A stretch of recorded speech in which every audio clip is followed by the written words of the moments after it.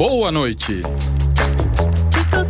16 de janeiro de 2019, estamos aqui no nosso primeiro programa do ano, ao vivo.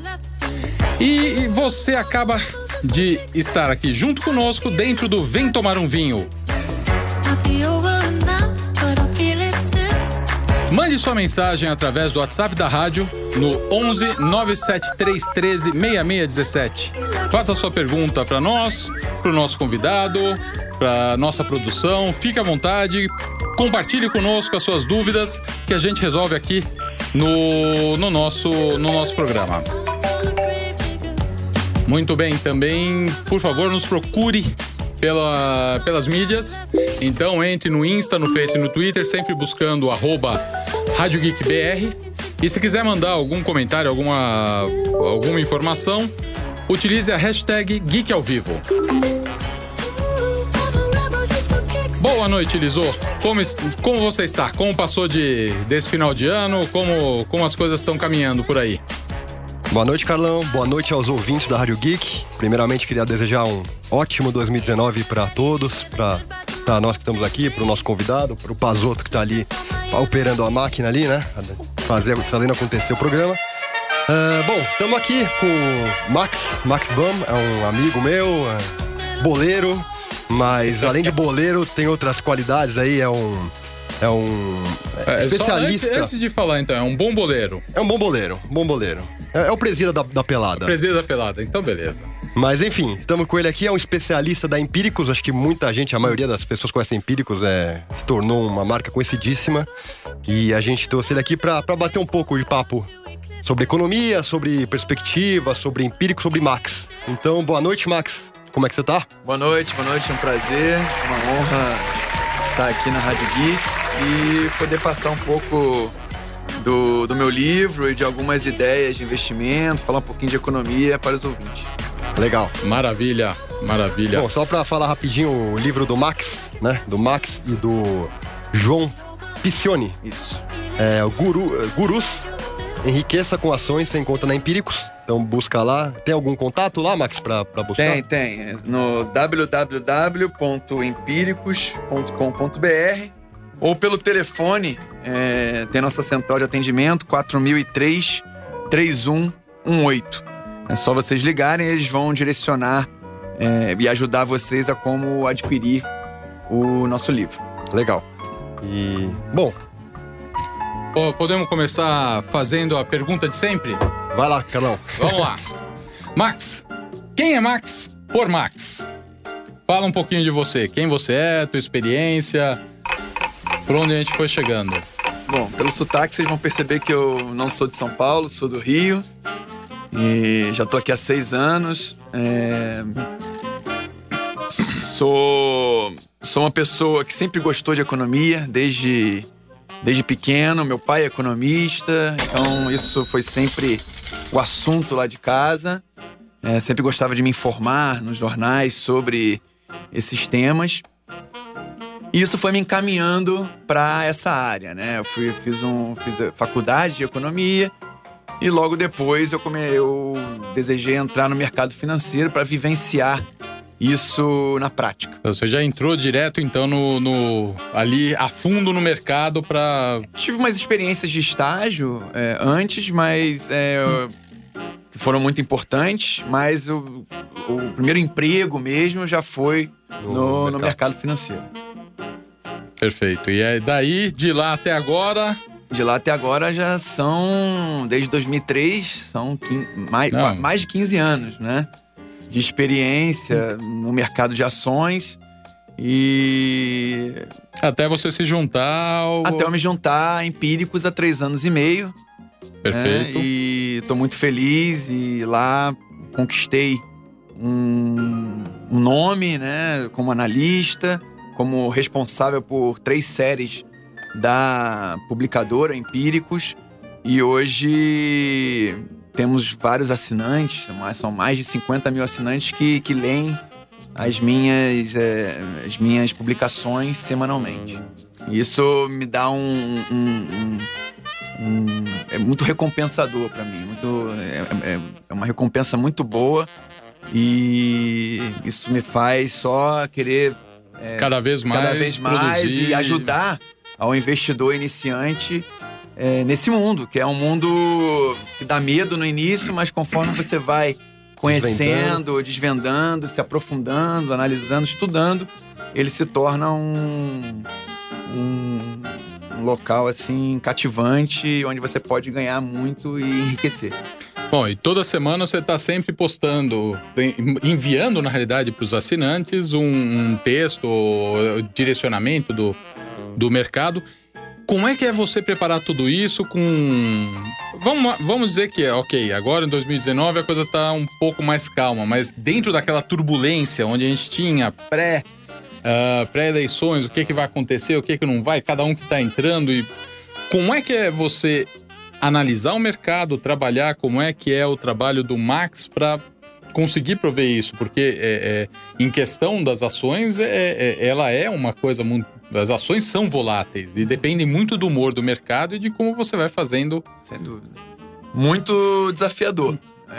Principalmente 2018 foi um ano onde incertezas pairaram na nossa economia, no nosso Brasil, né? A gente não sabia quem ia comandar o Brasil nos próximos 4 anos, e isso cria uma grande nuvem de incerteza no mercado, na economia, nos consumidores, no empresariado. O país parou. O país ficou em stand-by por muitos meses. A economia realmente parou, porque todo mundo não faz nada, ninguém toma nenhuma ação, ninguém investe, ninguém compra, esperando o que vai acontecer e o que essa pessoa que ganhasse, né? No caso, o Bolsonaro poderia oferecer de melhora para a economia, tal, poderia direcionar nesse sentido. Então, foi um ano muito difícil, onde eu tentei me informar muito, né? Ler muito, mas expressar o que eu estava achando a cada semana. Mas era muito difícil, era muito complicado. Foi na realidade, porque você tem 3 anos e meio de Empiricus, você pegou uma época também muito terrível. Com certeza. Você entrou, se você tivesse entrado em 2014, você ainda estava num... Ok, estou num voo controlado, legal, bacana. 2013. A partir do momento que você pegou 2015 ali, o negócio foi... Você só pegou um momento de incerteza. Ou seja, mercado pressionado, toda a questão de Lava Jato, antes de Lava Jato, todo o escândalo de Petrobras, tudo aquilo que foi acontecendo e foi aparecendo. E isso foi movimentando. Eu acho que um dos grandes desafios dos analistas de mercado, dos estudiosos, e principalmente da empresa, do Empiricus, que se formou e conseguiu criar uma base para passar isso, todo o conhecimento e as análises para a população, ou seja, que não estava acostumada a ter esse entendimento, não estava acostumada a receber. Na minha visão, quem mais recebia essas informações eram as pessoas de multinacional que recebiam todo o processo estruturado dos bancos. E eram só os bancos também, então você não tinha também muito de onde... Eu acho que... A gente democratizou a informação, e eu acho que o grande pulo da Empiricus, o grande salto, foi mostrar o que estava acontecendo no Brasil em 2014. Foi o fim do Brasil? O fim do Brasil. Foi o começo da Empiricus, o fim do Brasil. Foi o grande salto. O salto. O grande salto da companhia foi o fim do Brasil, onde a gente falou, a economia está indo pro brejo, a gente vai ver dólar acima de R$4, a gente vai ver taxa de juros altas. Vocês são malucos. Uma crise fiscal começa a se desenhar. E isso aconteceu, né? Os últimos 3 anos a gente viu isso acontecer e por isso a gente conseguiu notoriedade, as pessoas começaram a dar atenção porque a gente estava falando e, consequentemente, a gente cresceu como companhia, começou a vender mais assinaturas, mais ideias de investimento. Sim. E, como você falou, realmente a incerteza foi muito grande nesses últimos anos. A gente viveu um cenário recessivo muito complicado, onde analistas de mercado, no caso, analistas de ações, começaram a ver ter a seguinte situação na frente. Não adianta analisar muito o mercado, o cenário. O cenário está incerto, a gente não sabe para onde vai. É melhor focar nas empresas e ver o que as empresas estão fazendo, entender negócios, porque dali você pode garimpar e buscar boas informações. Boas, assim, empresas que estão mais à margem, no sentido... Não tão conhecidas. Não tão conhecidas, ou que não tão sensíveis à economia como um todo, business mais maduros, mais... Empresas mais consolidadas, né? Sim. E aí você começa a analisar esse tipo de empresa e ver que tem alguns valores que mesmo na crise você pode... se sobressaem e você consegue ganhar dinheiro. Bom, antes só da gente continuar a sua pergunta, vamos abrir o nosso vinho. A gente vai fazer um brinde. Se você quiser falar um pouquinho do vinho que a gente trouxe hoje, Lisô, por favor. Vamos lá, Carlão. A gente vai continuar, né, com... Família Dom Mello de Uco, já tivemos ele em alguns programas, mas não este exemplar, essa casta aí que chegou recentemente, é um Sauvignon Blanc, diretamente da Argentina, Mendoza. Beleza. E vamos degustá-lo aí. Daqui a pouco eu vou falar um pouco mais das informações. Daqui a pouco entra os nossos cobaias, ou seja, esses daqui eles ainda não provaram, então vai ser um vinho distinto daquilo que eles já tiveram. Apesar que a gente já teve um Sauvignon Blanc, mas... Sim. Do Vale do Loire, não foi? Do Vale do Loire. Que inclusive, depois podemos até falar com o Max, que o Max eu sei que ele esteve por aquelas bandas recentemente. Estive. Nossa, foi muito legal. Bom, um brinde, Max. Muito obrigado pela sua presença aqui. Obrigado. Saúde.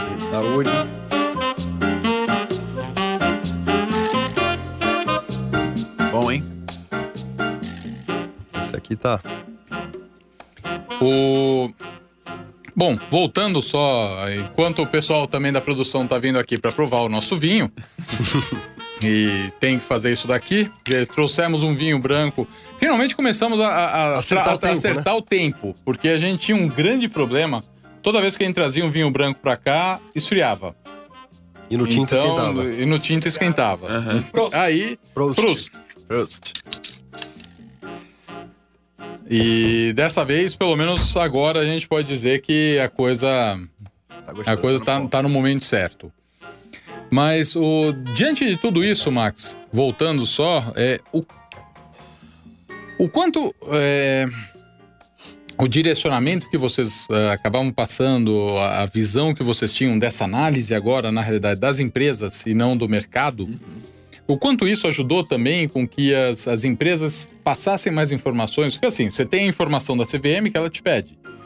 Ela coloca ali, mas você tem que garimpar para buscar. E eu imagino que a partir do momento que você começa a fazer esse tipo de análise, as próprias empresas começam também a te fornecer um pouco mais de informação, justamente para você validar isso, a atuação delas. O quanto isso daí aconteceu e facilitou até mesmo para que elas tivessem um ganho dentro do próprio mercado acionário. Aconteceu muito nos últimos anos.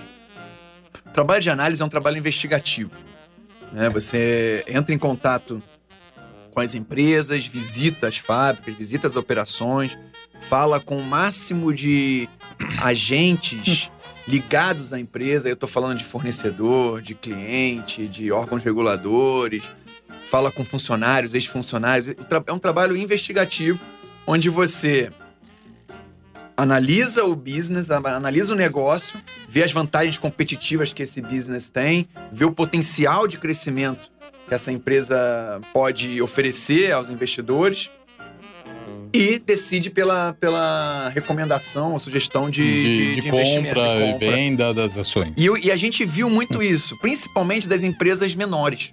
Né? Porque as empresas grandes, a gente consegue essas informações, estão no jornal, né? Tá nos almoços do pessoal do mercado financeiro. Agora, nas empresas pequenas, essa informação é difícil de ser adquirida. Então, exige um trabalho investigativo muito maior. Ou seja, as pessoas que acham que o Max está lá sentadinho, atrás da sua mesa, ali, putz, o que eu vou escrever para a semana que vem? O resto do meu dia é uma tranquilidade, Não, o trabalho de análise é um trabalho em campo. E assim, eu viajei interior de Goiás, interior da Bahia, Minas, sul do país, Santa Catarina, Rio Grande do Sul, interior mesmo. E para conhecer as fábricas, para conhecer as empresas, os mercados onde ela atua. E assim você consegue um diagnóstico muito interessante, muito mais robusto e... Sim, você tem propriedade para falar daquela ação, recomendar aquilo que você tá colocando naquele exato momento. Isso é uma ideia de um dos gurus que a gente cita no livro, que é o Philip Fisher, já falecido, mas ele foi o primeiro que nos anos 50 começou a fazer esse trabalho investigativo, né? Começou a dar atenção aos aspectos qualitativos da companhia, e não somente nos relatórios de CVM, das demonstrações financeiras.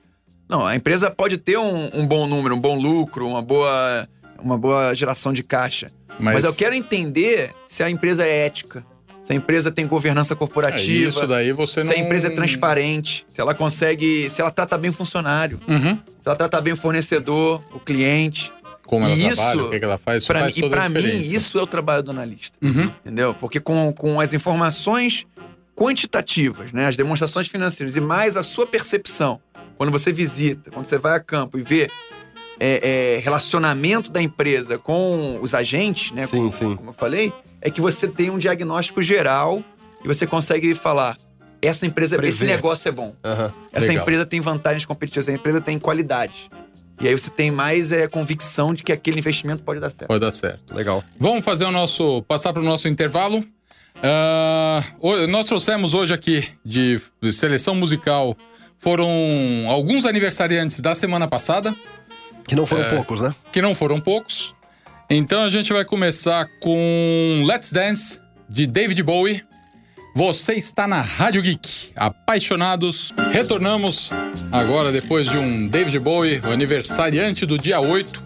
Teremos também um outro aniversariante do dia 8 e tive eu também, que é aniversariante no dia 8, mas como a gente não teve o programa, por isso que a gente tava trabalhando com essa novidade. Bom, voltando agora pra gente falar um pouquinho, no terceiro bloco a gente fala um pouco mais sobre o vinho, a gente pega apesar do... Não, volta. Pode falar. Segundo bloco. Não, o segundo é esse, não é? É, sim, que você falou terceiro. Não, eu tô falando, no terceiro a gente vai falar sobre o vinho. Perdão. O Pazoto tá ali aproveitando o vinho tá voltando de férias também. Tá aproveitando demais o vinho, eu acho. Espetacular.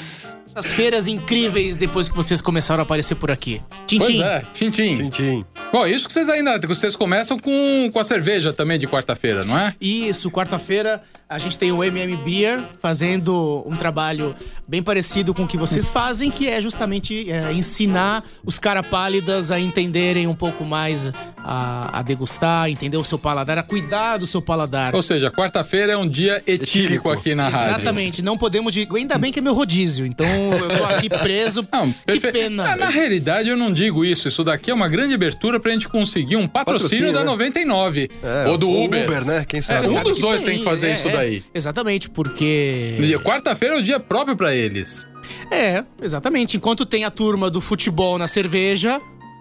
Exato. Não que não combine vinho com futebol, assim. Também mas combina. Normalmente é futebol com cerveja. Você acaba fechando mais vezes. Tem um churrasco, tem tudo isso, mas... exatamente. Boa ideia. Maravilha.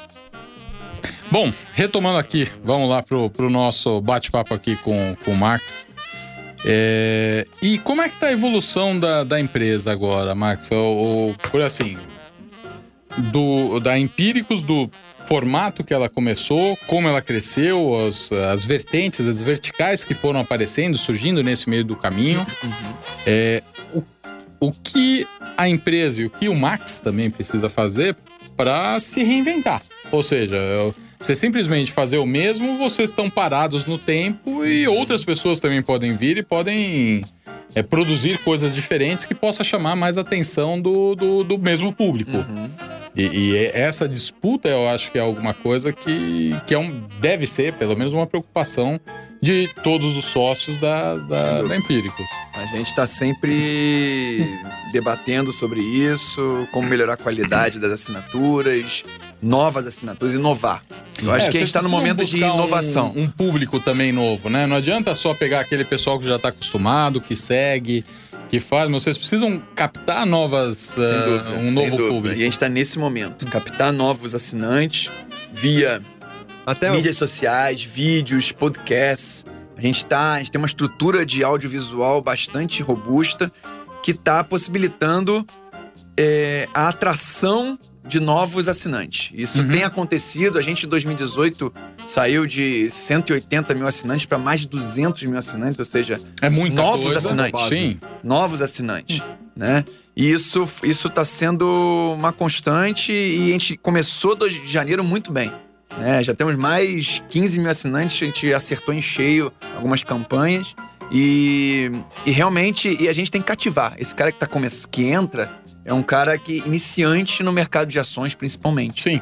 E a gente tem que trazer... Para ele é uma linguagem nova. Total. Uma linguagem mais acessível, uma linguagem mais lúdica. As pessoas estão buscando isso, né? Porque antigamente você tinha muito o corretor, o broker, eu sei muito no que ele falava. Acho que hoje, uma coisa que vocês fizeram foi justamente trazer essa questão, o lado estudioso das pessoas, né? A partir do momento que você começou a poder trabalhar como home broker, que você começou a analisar e fazer as suas tentativas, o trabalho oferecido por vocês é um trabalho fundamental. Exatamente. Informação nunca é demais.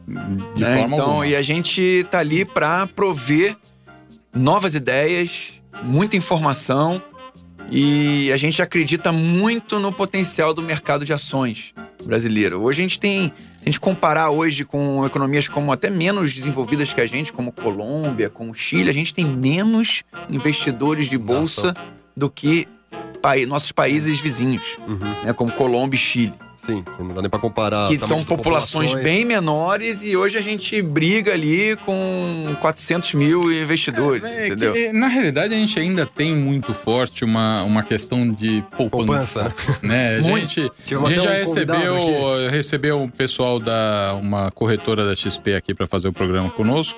E foi justamente um ponto que a gente tava dizendo. Você ainda tem muita gente que ainda se sente extremamente segura. Vou deixar meu dinheiro na poupança porque... Deus dará, né? Deixar ali... Deus dará não. Você tem, a priori, a segurança de que o governo sempre não vai mexer na tua poupança. As pessoas têm medo de perder, né? Medo de ver o seu patrimônio decrescer. Mas isso tem mudado. Por quê? Porque antigamente você investia em renda fixa, poupança não, que sempre teve ali em torno de 6, 7%. Sim. Mas as pessoas investiam em CDB, em fundos de DI e conseguiam 12%, 14%, num passado não muito distante. Hoje ele consegue 6% líquido. Sim. Então as pessoas falam, não, realmente aquela renda que eu usava para tirar umas férias no final do ano, comprar um carro novo, trocar de carro, pagar, não tem mais. E ele tem que alocar em renda variável, em outras formas de investimento, para poder ter um retorno maior necessário. Sim, claro. E aí as pessoas começam a se interessar por bolsa, por ações, também porque a gente começa a ver no noticiário, nos jornais, bolsa batendo recorde, investimento em bolsa crescendo, as ações se valorizando, as pessoas despertam esse interesse. E aí procuram a Empiricus porque a gente tem novas ideias de investimento. Vocês não são uma corretora, né, Max? Uma corretora não são bancos. Como que vocês se consideram? Nós somos uma publicadora. Uma publicadora. Publicadora de ideias de investimento. O nosso assinante paga uma assinatura para receber informação e com essa informação ele vai vai decidir a sua alocação do seu patrimônio. Então a gente vende ideias. Você sai só do convencional, sai só da questão da ação, você sai de uma série de outras partes, vocês falam de imóveis, vocês falam de... Hoje a gente fala de imóveis, fundos imobiliários, fundos de ações, multimercados, criptomoedas. Então a gente, nesse sentido, a gente tem que se reinventar. Sim, né? Se o assunto do ano passado, por exemplo, início do ano passado era criptomoedas, vamos nos informar, vamos fazer uma imersão nesse assunto e vamos trazer novas ideias, que as pessoas estão querendo saber mais sobre isso. E assim a gente fez. Isso deu um grande aumento no nosso número de assinantes, né? Quando a gente começou a prover outras ideias de investimento, ideias. por exemplo, de criptomoedas. Né? Então, é aquilo que você falou, a gente precisa se inovar constantemente, porque os Sempre assinantes vai ter alguém demandam novas ideias, novas informações. Então, isso é um trabalho, isso é um desafio diário. A gente está sempre conversando qual a série que a gente pode montar nova, o que a gente pode trazer de ideia de investimento, como a gente pode acessar pessoas que ainda estão distantes do mercado financeiro, via podcast, via YouTube, via Twitter. Então, isso é um debate diário, mas acho que a gente está sendo bem sucedido, a gente está no caminho certo. Vocês estão pensando em alguma coisa também fora? Lá fora? Hoje a gente tem uma série focada em investimentos em ações americanas e canadenses. Também temos uma outra série, na verdade dentro dessa série tem uma parte onde a gente fala de investimento em maconha, e hoje está sendo bombando, né? Hoje no Canadá, nos Estados Unidos, existem ações de empresas que estão nesse ramo e que tem subido bastante, tem se valorizado bastante. Sim. Então, o que aconteceu? A gente viu que tinha uma demanda por essa informação. Hoje nós temos um especialista nisso, em investimento em maconha, que buscou informação no Canadá, se informou e hoje pode falar com propriedade sobre essas empresas que usam maconha com fins medicinais, com fins terapêuticos. Esse é um mercado que está crescendo. O Brasil está engatinhando muito ainda. Mas engatinhando, aqui do lado você tem. O Uruguai tá, a coisa tá. Exato, o vizinho aqui tá aqui, o Brasil tá tentando liberar alguma coisa vai ser o caminho. De remédio. Depende. Aí eu acho que a gente entra numa questão política, é uma questão que vai dar não vale nem a pena a gente começar. Um longo campo pra gente discutir. Mas hoje, então, a pessoa que quer investir numa companhia que atua no mercado da maconha, ela recebe essas ideias de investimentos na série Money Rider, que é focado em ações lá fora, e tem uma parte do portfólio recomendado em ações de maconha. Então você pode se cadastrar numa corretora que opera lá fora e comprar principalmente no Canadá, que liberou recentemente. Então tem muitas ações focadas nesse ramo. Trudeau. Vamos lá, agora a gente vai para mais um intervalo. E daqui a pouco a gente volta para mais um pouco do nosso bate-papo. Terceiro bloco a gente fala com os nossos cobaias. E depois voltamos para falar do livro Gurus e mais um pouquinho sobre o Max, aqui no programa Vem Tomar um Vinho. Vamos agora de Elvis Presley, Burning Love. Você está na Rádio Geek, apaixonados pelo que faz. Estamos de volta com o nosso programa Vem Tomar um Vinho. Agora estamos no terceiro bloco. Vamos falar um pouquinho do vinho que estamos degustando, Carlão? Sem dúvida. Quer dar uma palhinha? Bom, estamos tomando um Dom Mello Sauvignon Blanc. É um vinho que durante algum tempo vem sendo produzido, na realidade, lá na vinícola em Mendoza. Ele é um vinho branco com 13,3 graus de teor alcoólico. É um vinho que vai muito bem com uma grande quantidade de... pra gente tomar no verão. Peixe. Vai com peixe, vai com frango, vai com mariscos, com uma salada. Ele vai bem, ele traz toda essa parte. Ele tem um pouco mais de acidez, ele traz toda essa característica do Sauvignon Blanc, exatamente. Lembrando que, para quem já ouviu a gente, quando a gente falou do Cabernet Sauvignon, é a mistura do Sauvignon Blanc com o Cabernet Franc, exato, obrigado, Iso, tá tentando, deu um branco na hora, e que a gente vai trazendo. É um vinho que tem muito boa aceitação. O pessoal tem trabalhado nos restaurantes. Eu acho que entra também naquela parte onde a gente vai buscando o branco e o rosé muito mais atuantes, principalmente nessa parte, nesse verão que a gente tem. Exatamente. E onde que a gente acha esse vinho aí, Carol? Bom, o vinho Dom Mello de Upo, além de alguns restaurantes que já têm esse vinho e que estão aumentando o range de restaurantes, você pode achar no site da Easter Vinhos. Então é o www.eastervinhos.com.br. Easter de Páscoa em inglês. Então, EASTER vinhos.com.br. Pode entrar lá, tem uma grande quantidade desses vinhos pronto para o consumo, para compra, né, do consumidor. E, bom, estamos sabendo que em breve também teremos promoção até mesmo no próprio Sauvignon Blanc. Então, legal. Fique de olho ali no site, porque certamente essa promoção já virá logo como uma ação da própria Easter Vinhos. Legal. Acho que vamos conversar com os degustadores oficiais, os cobaias. Vamos lá, e aí pessoal, boa noite, tudo bem? Boa noite, Tudo bom, antes de mais nada, feliz ano novo, rapaziada. Feliz 2019. 2018, olha só onde eu tô, 2019, um ano com muito vinho pra gente, muitas boas sensações. Bom, eu tô bem hoje, porque eu não falei que era 1999, né? Tinha programa que estamos aqui no dia... a máquina do... Isso é o bug do milênio. Novembro de 1998, eu falei, opa, 2018, tamo... Então... passei o bug do milênio pro Chus, ele que... Você sabe que no escritório da minha mãe aconteceu literalmente o bug do milênio. Naquele bug que estava de 99 para 2000. Fechamos o escritório. Ela na época tinha uma imobiliária, um escritório de administração de bens. E aí quando eu era criança, eu tinha criança, vai, sei lá, 10 anos. Aí eu lembro que quando a gente voltou... Foi 19 anos atrás. 19 anos atrás, perdão. É isso aí eu era criança, mas é a metade da idade, gente. Bom, aí... quando fomos ligar a máquina de Xerox não funcionava.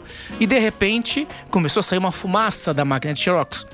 Quando nós abrimos a máquina, durante as férias tinha se instalado um ninho de formigas dentro da Xerox. Ou seja, é literalmente a figura do bug, né? Do inseto entrando dentro dos computadores e fazendo os computadores pararem. Ou seja, eu sou a prova de que o bug do milênio, como existiu. Está descrito na Bíblia, aconteceu comigo.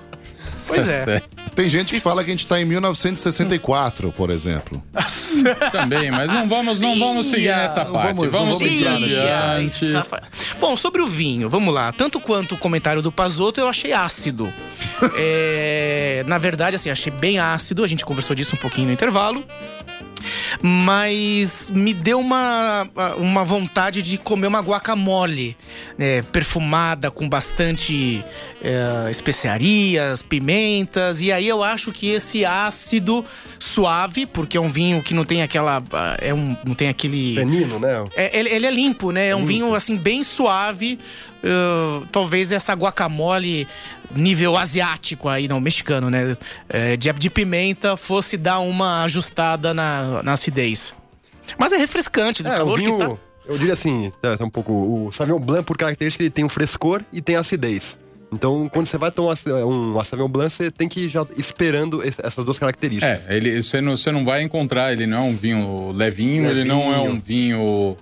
ele traz essa característica floral, mas ele traz essa acidez. Ela é muito presente. Tem que tomar bem gelado. Tem que tomar bem gelado. Sem 8 graus, ali naquela faixa de 8, 7 graus. 9. Abaixo de 10 já toma. Mas eu particularmente, uns 7, 8 graus, pra mim, tá no trinque. Muito bom, é isso aí, pessoal. Me despeço e vou deixar aqui um brinde pra vocês. Muito obrigado e até a próxima. Obrigado. Bom, vamos continuar aqui um pouquinho mais o nosso bate-papo com o Max. Pazotto, já aviso que a gente vai pular a próxima, tá? Vamos direto agora até o final. Já aviso que a gente vai... Pro final, a gente vai ter aqui um Led Zeppelin. Opa! Estamos falando aniversariante Jimmy Page, do dia 9, com Traveling Riverside Blues. Então, já avisando o que a gente vai ter, mas... Como eu sei que eles vão cortar a gente, porque a gente vai continuar aqui no nosso bate-papo conversar com o Max. Então já dou a dica do que a gente vai ouvir, porque fica tudo muito mais fácil. Bom, vamos falar um pouquinho do livro, Max. E aí? Quanto tempo vocês trabalharam em cima do livro? Qual é o contexto do livro, um pouquinho mais, pra gente falar pro nosso ouvinte, pra gente poder fazer essa...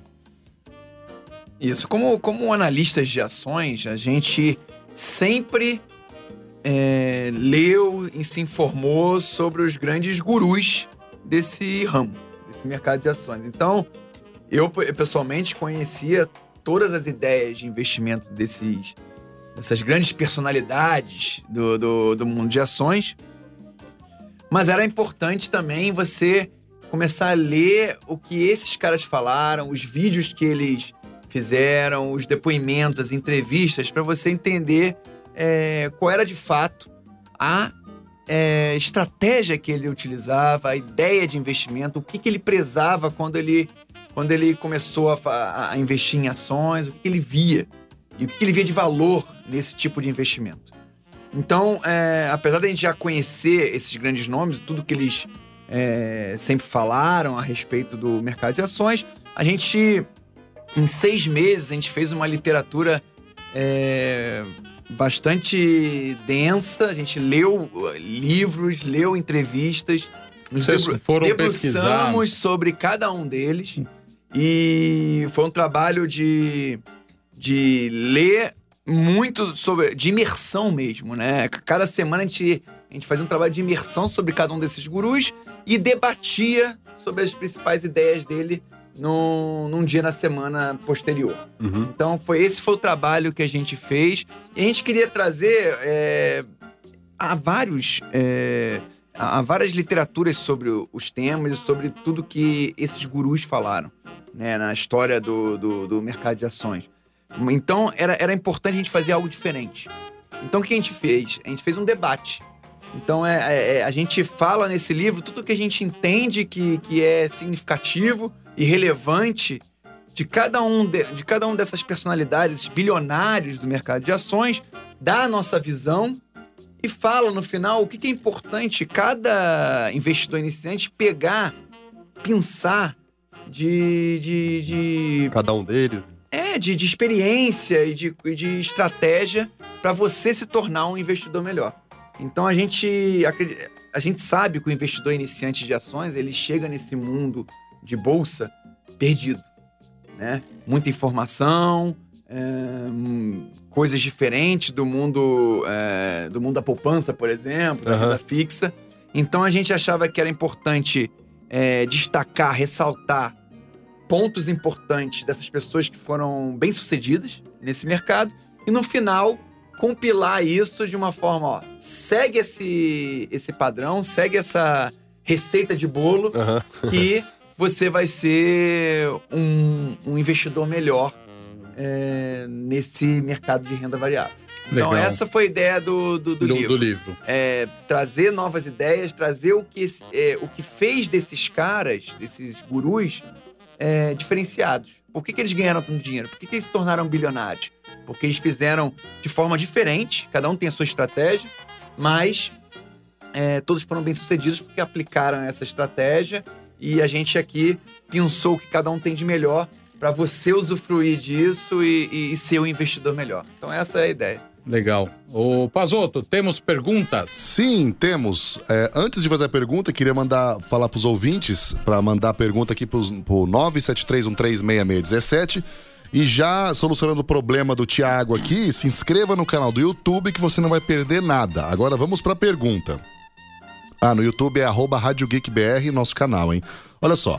Gostaria de verificar se o convidado de hoje é tão bom a recomendar vinho como a indicar investimentos. Que vinho recomendaria para um jantar romântico e por quê? Como homem viajado que pode afirmar categoricamente que os vinhos portugueses são os melhores do mundo? Estou no trabalho e lamento não poder acompanhar o programa ao vivo. Abraço, Thiago. Grande Thiago. Olha, os vinhos portugueses são realmente diferenciados. Eu, pessoalmente, adoro um vinho do Porto. Digestivo, grau alcoólico alto. Grau alcoólico alto. Eu acho que eles são sensacionais. quero conhecer as vinícolas de Portugal. Tá no meu pipeline de viagens. Né? Adoro esse ramo de vinhos. E Portugal é um destino sensacional no ramo de vinhos, né? Sim. Inclusive o nosso Carlão esteve lá há pouco no Dão. No Dão. Exato. Quero muito conhecer, até porque tenho ascendência portuguesa, né? Então meus avós são portugueses e gostam muito de vinho. Aprendi a gostar de vinho com meu avô português. Então quero muito conhecer a terra do Tiago. Em breve levarei minha mãe lá para conhecer a cidade onde meu avô nasceu e apreciar um dos melhores vinhos do mundo. Legal. Vai falar alguma coisa aí, Pazô? Não, e qual vinho que ele recomendaria para um jantar romântico? Olha, eu gosto muito do Pinot Noir. Apesar de não ser português, né? Ter uma referência mais francesa. Né? Eu gosto porque é um vinho leve, né? Mulheres normalmente gostam, então num jantar a dois, você tem que agradar todos os gostos. Principalmente a dama, né? Então, um Pinot Noir sempre cai bem e eu acho que é sucesso num jantar a dois com sua esposa, namorada, né? Acho que vai bem esse Pinot Noir. Concordo também, e até só rapidinho, de cada 10 caras do mundo entendidos, fala, você quer ir pra uma ilha deserta, qual vinho você levaria? Metade levaria o Pinot Noir. Mas enfim, vamos, temos pouco tempo. Bom, eu não sou entendido, porque eu não levaria o Pinot Noir de jeito nenhum. Eu também não levaria, mas eu sei que eles levariam. Max, a gente falou um pouco de turbulência, passado, dificuldades desses últimos anos. Abordar um pouco o que você vê pela frente aí. O que você acha que vai acontecer com o mercado? O que você recomenda? O que você vê aí para 2019, o Brasil, principalmente o Brasil nesse contexto? Eu acho que o Brasil está num momento bastante especial. Eu acho que o novo governo, ele tem uma agenda de reformas, de várias possibilidades de retomar o nosso caminho de crescimento da nossa economia. Na realidade, eles estão com a faca e o queijo na mão. Exatamente. Eu acho que o momento a população está esperando. Exatamente. E mesmo que existam erros no meio do caminho, é um erro mais aceitável, porque tá vendo que tem alguma coisa a ser feita do que propriamente anteriormente. Anteriormente, você vai dar um tiro, você tem que dar um tiro certeiro, porque senão a gente tem hoje uma conjunção de fatores que facilita o trabalho do novo governo. Eu tô falando de taxas de juros nas mínimas históricas. Sim. Isso propicia mais investimentos, né? Isso é inflação controlada, né? Vivemos tempos de inflações disparando, né? Décadas passadas. Sim. Então, hoje nós temos inflação controlada, contida, taxa de juros nas mínimas históricas. O que falta para o país é confiança, né? Confiança para você investir, confiança para você consumir, né? E o que a gente tem visto são índices de confiança crescendo, né? Depois das eleições, a gente consegue atestar isso nos indicadores que estão sendo divulgados de novembro e dezembro, um nível de confiança mais alto. O que quer dizer isso? Os consumidores estão consumindo mais, estão comprando mais bens duráveis, estão comprando carros, estão comprando geladeira, fogão, estão indo às compras. Aquilo que eles travaram durante muito 3 anos, 2 anos, voltaram a E por que está acontecendo isso? Porque eles estão mais confiantes que esse novo governo vai fazer a economia crescer, 2,5% que estão falando. Esse novo governo vai criar condições para que o emprego volte, né? Hoje nós vivemos uma taxa de desemprego muito alta. Então, se a pessoa acredita que ele vai ter emprego, que ele vai ter dinheiro no bolso, ele volta a consumir. Uhum. Confiança é o pontapé inicial. Se ele fica mais confiante, ele volta a consumir e aí é um círculo virtuoso. Vai rodar a economia. Né? Ele roda a economia. Ele consome mais, as empresas investem mais, produzem mais e aí a economia, o PIB do país cresce, que é a expectativa para 2019. Um crescimento de pelo menos 2,5%. Então, a expectativa para o novo governo é favorável, é positiva. Tá? Eles têm grandes desafios, né? Dentro da política.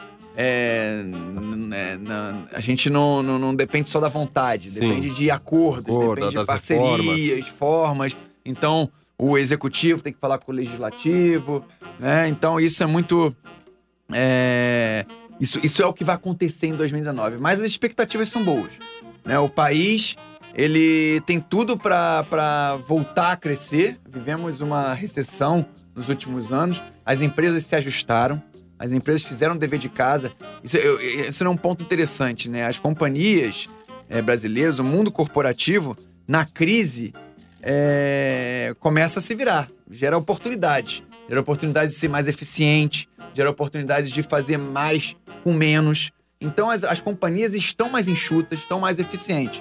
Se a demanda vir, né, a partir da confiança, de uma economia mais pujante, as empresas vão lucrar mais e, consequentemente, as ações vão se valorizar. Então, é tudo um círculo virtuoso. Confiança, crescimento, consumo, mais lucro das companhias, mais valorização das ações. Então, a gente está com uma expectativa muito boa para 2019. Tudo indica que vai ser um ano bastante favorável para o investimento em ações. Muito ótimo. Legal. Bom, também estamos chegando agora no nosso final de programa. Queria agradecer muito a presença do Max aqui. Acho que falta ainda muita coisa pra gente tocar adiante. Eu acho que tem bastante coisa pra gente discutir. Mas obrigado pela presença, Max. De novo, repete pro pessoal onde eles encontram o livro. Bom, o livro Gurus, Enriqueça com Ações, você pode encontrar no site da Empiricus, www.empiricus.com.br, ou na nossa central de atendimento, 4003-3118. Joia. Muito obrigado, Max. Obrigado pela presença. É um prazer. Logo, espero que tenhamos outras oportunidades de bater esse papo aqui. Bezô, obrigado pelo primeiro programa do ano. Obrigado, Carlão. Valeu. Vamos seguindo adiante. Obrigado também, Pazotto, Chuzi, pessoal da produção. Nos acompanhem, temos bastante coisa interessante agora nesse ano. Vamos trazer bastante gente para falar dos mais diversos temas, pra gente sempre combinar com o nosso vinho aqui. Então, o vinho sempre cabe com todos os temas. E deixo aqui um abraço a todos os nossos ouvintes. E você está na Rádio Geek. Apaixonados por vinhos, por economia, por ações e pelo que fazem.